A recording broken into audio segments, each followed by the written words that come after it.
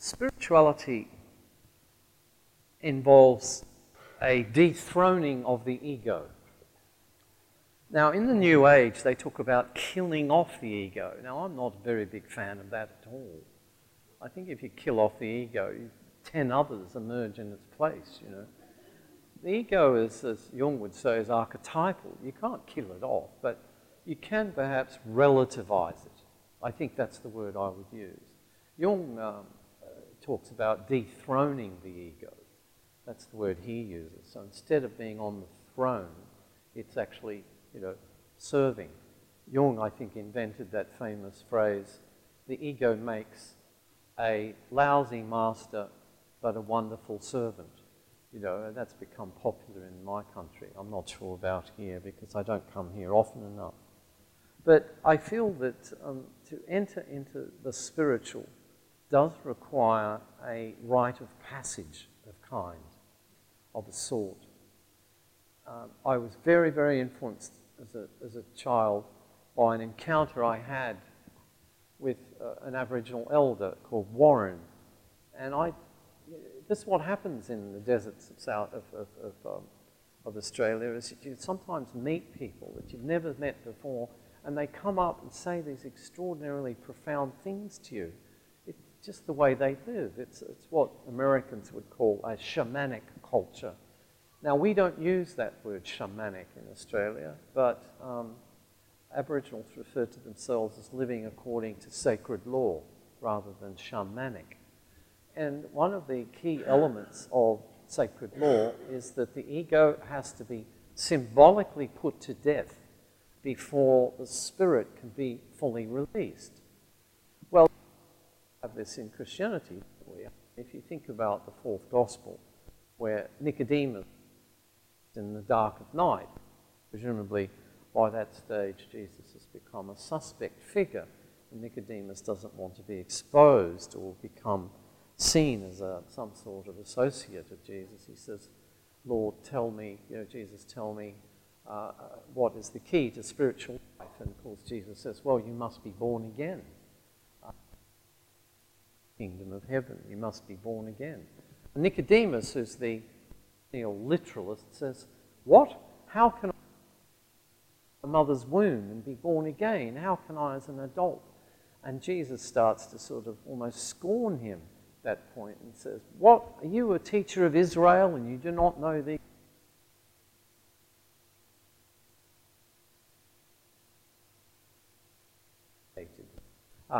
By Nicodemus. Now, according to some scholars I've read recently, that actually happened. It's not historical, it's allegorical or theological. I think a lot of the fourth gospel is written like that, actually. It doesn't even really pretend to be historically accurate, which is why it's so dissimilar from the synoptic gospels of Matthew, Mark, and Luke. But even if it didn't happen historically, it's still important. It shows you how important spiritual rebirth is to any stand. In Aboriginal cultures, by the time they turned 12 or 13, very similar to the Jewish bar mitzvah, or bat mitzvah for girls, young women, they were circumcised and they were put through various rituals, and they were symbolically put to death. They were often buried in a shallow grave and starved of food, and water was. There were scarifications across the chest. They were, as you can see there, painted white, which death, which is why when the British first arrived, these ancestral ghosts arriving off ships. They'd, of course, never seen people on ships, never seen white people before, to be the dead returning. Degree of awe in Aboriginal people, and that's why when Captain Cook, James Cook, first met them in Botany Bay, it wasn't a hostile reception at all. They were welcoming of the British until discovered that the British wanted to claim the whole continent of Australia for the Crown of England, and hostile. But at the start, they had nothing but reverence and awe because of the colour white. So anyway, in the rites of passage, you emerge from this period, or the trials of initiation. You're given a new name, you are given the mysteries of the tribe, and then at the end, you become an adult, as it were. As an Aboriginal elder said to me recently, you people in your white culture, adolescence seems to go on forever. It starts at 10 and ends at about 35. A lot of people, or even people in the 50s, can still be psychologically adolescent. He said for us, adolescence lasts between 5 and 8 days. You go into the initiation process as a child, you have your rites of passage, your separation from your tribe, the liminal period of transition, your re-immersion into society at the end, and at the end of that period you emerge as an adult. And he said, we can't afford to have this expensively long period of adolescence because people who are adolescents don't know who they are. And as nomadic tribes, we can't afford to carry all that uncertainty. You have to be either a child or an adult. So this is very important, I think, in view of the ecological awareness that I think is emerging, that something has to die for something else to be born. Now, I put this one up there. This is St. Boniface destroying the sacred oak because it was pagan.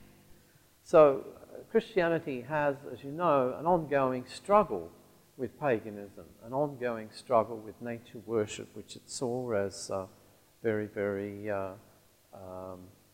dangerous, because you could see him waving the cross at those people there and cutting the oak tree. So it's very be interested to engage in some discussion with some of you later. Where's my timepiece? I hope I'll leave plenty of time. About many Christians are now trying to sort of, in a sense, reinvent themselves as greenies. And you see, this is the history that we have to contend with. We've been spending hundreds and hundreds of years fighting off through revered nature and revered the natural world. And it's very, very hard, I think, to suddenly turn around and pretend that our tradition is green. Teilhard de Chardin saying, we are not human beings having a spiritual experience, we are spiritual beings having a human experience. An expression which is really taken off, actually, in the popular world. This is a friend of mine, Professor Norman Harble. He's a very, very interesting man. He's a Lutheran, and he's become one of the world's leading exponents of this new area called eco-theology. And he, you know, just as Al Gore did that wonderful program called An Inconvenient Truth, Norm Harble wrote a book called An Inconvenient Text about the Bible. Is the Bible green?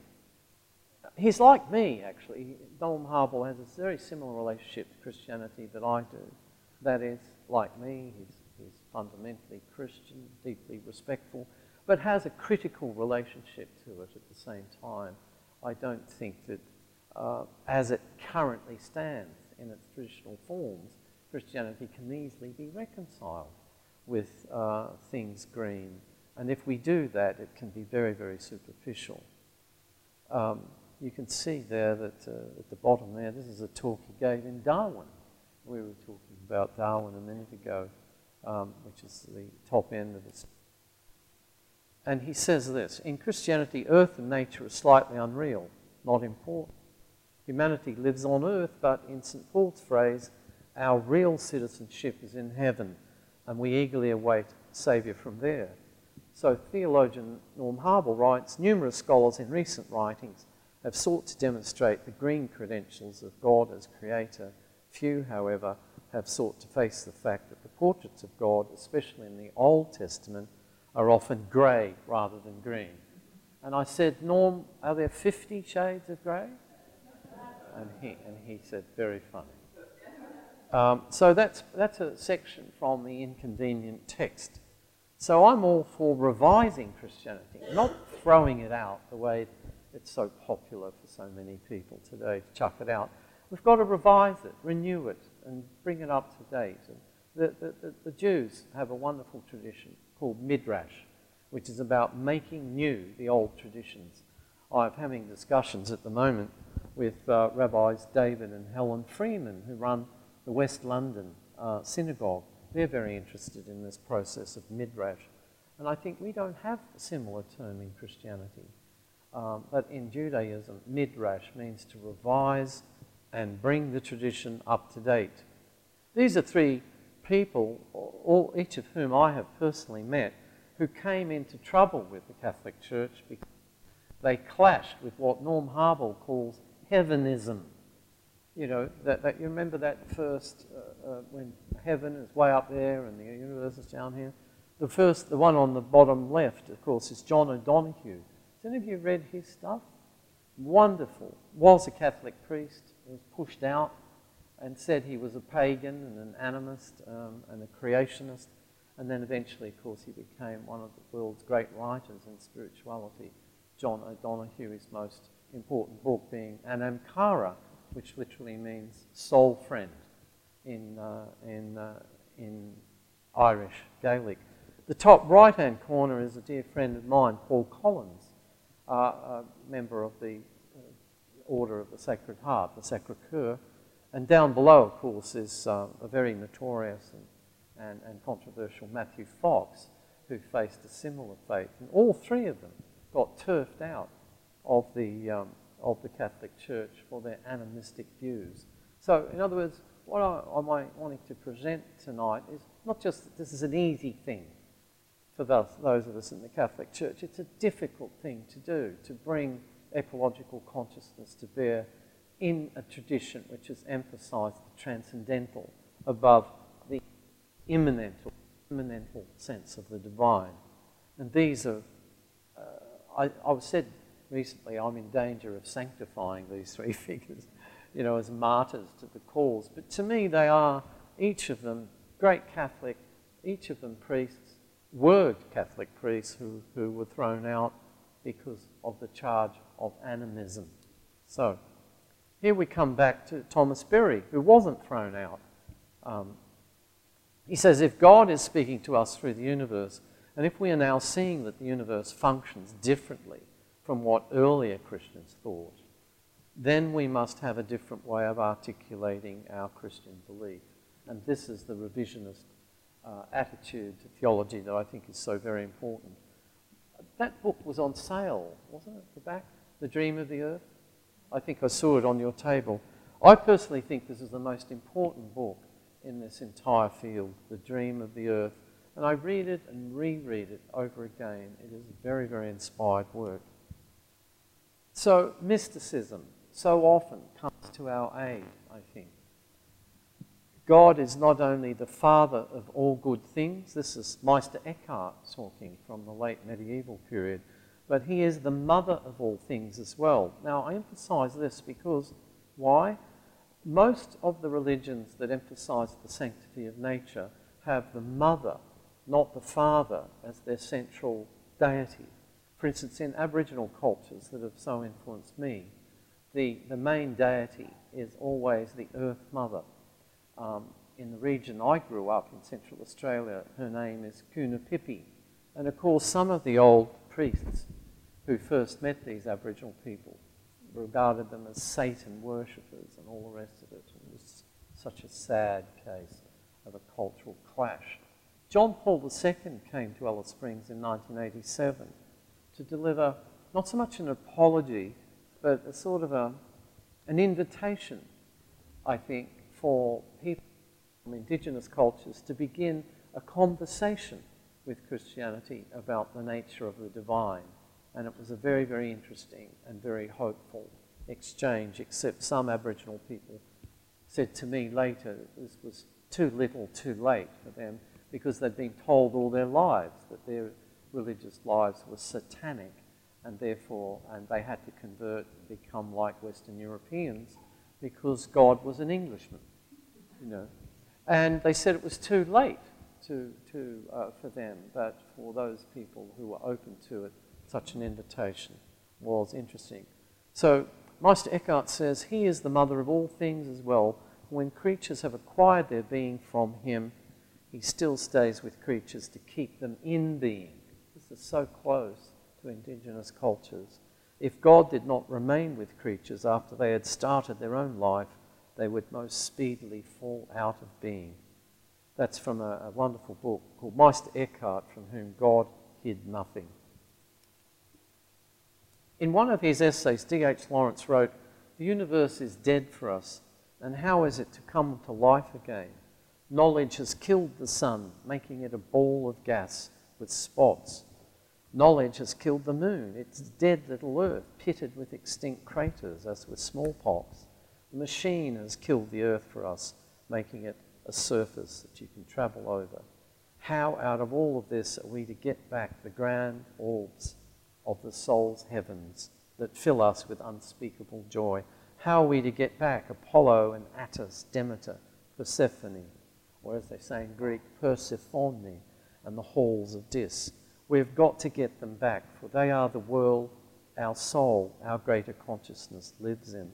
That's written in his essay called Apropos of Lady Chatterley's Lover, right back in 1929.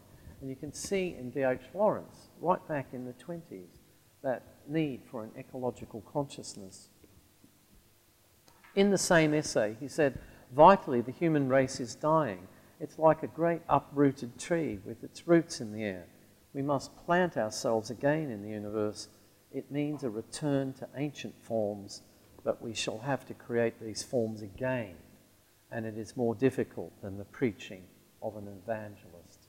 I think that is so very true. So where can the West turn to find something similar to what Aboriginal people call Didiri, which is a talk I gave at Westminster Cathedral on Tuesday night? We have to go right back. As I think I said to you earlier, on my mother's side, my ancestry is Irish. On my father's, from England, but not too many generations before that, actually France. My name, Tacey, is actually a French. It's pronounced A. But, so I get French Catholicism and Irish Catholicism, 2 doses of Catholicism. It's, Celtic spirituality is a resource for me. It speaks of thin places. I love that idea of thin places, which I had to find that first in John O'Donoghue's work in Anamkara, where the veils between the material and spiritual are transparent, not opaque. So Thomas Berry says in Dream of the Earth, we must go far beyond contemporary culture to find a solution. None of our existing cultures can deal with this situation out of its own resources. We must invent or reinvent a sustainable human culture by descent into our pre-rational, our instinctive resources.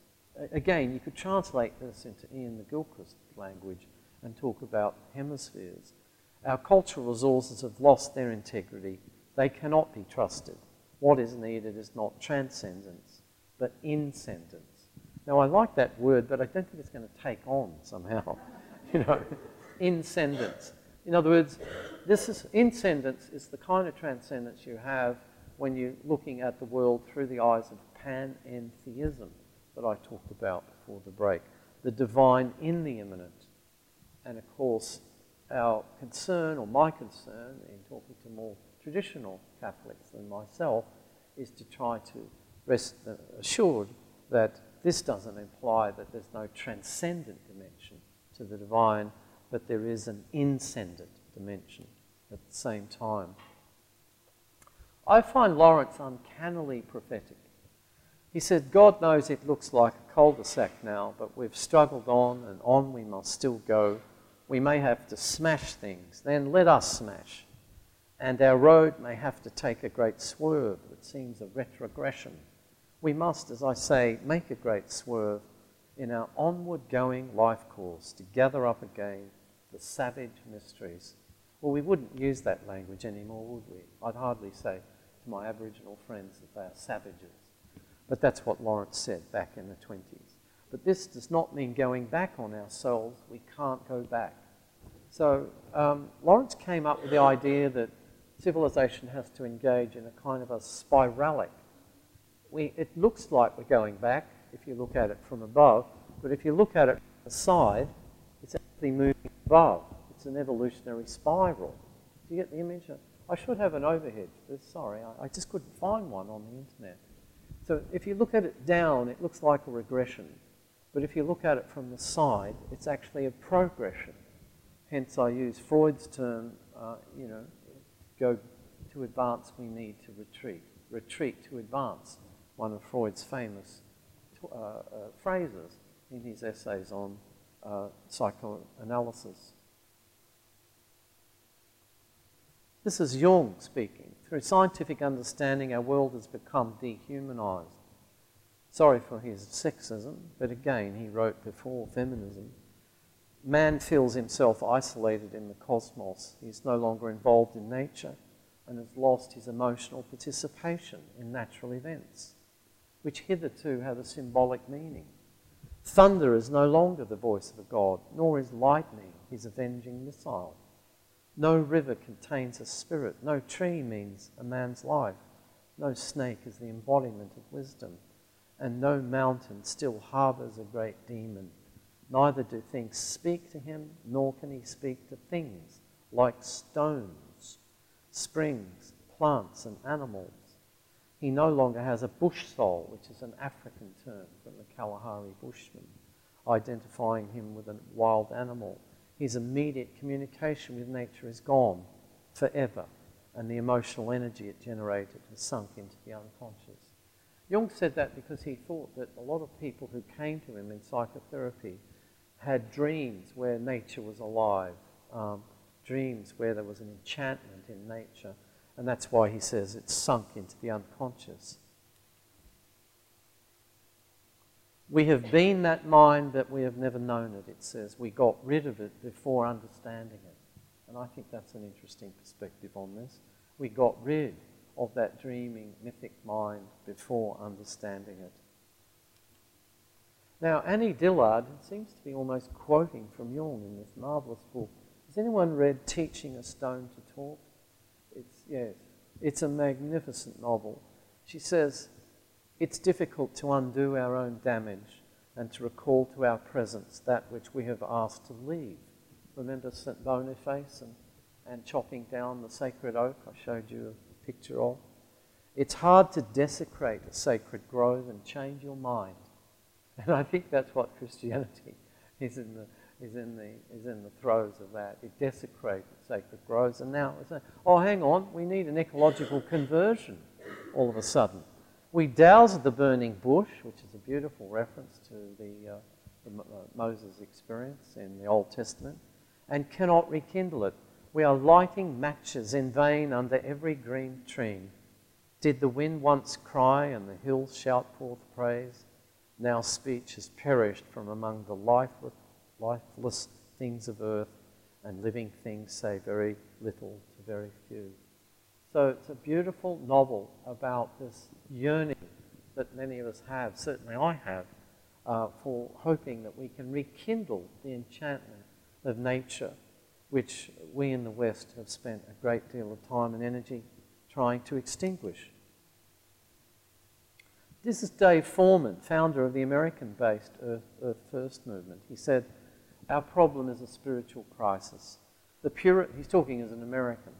The Puritans brought with them a theology that saw the wilderness of North America as a haunt of Satan, with savages as his disciples and wild animals as his demons, all of which had to be cleared, defeated, tamed, or killed.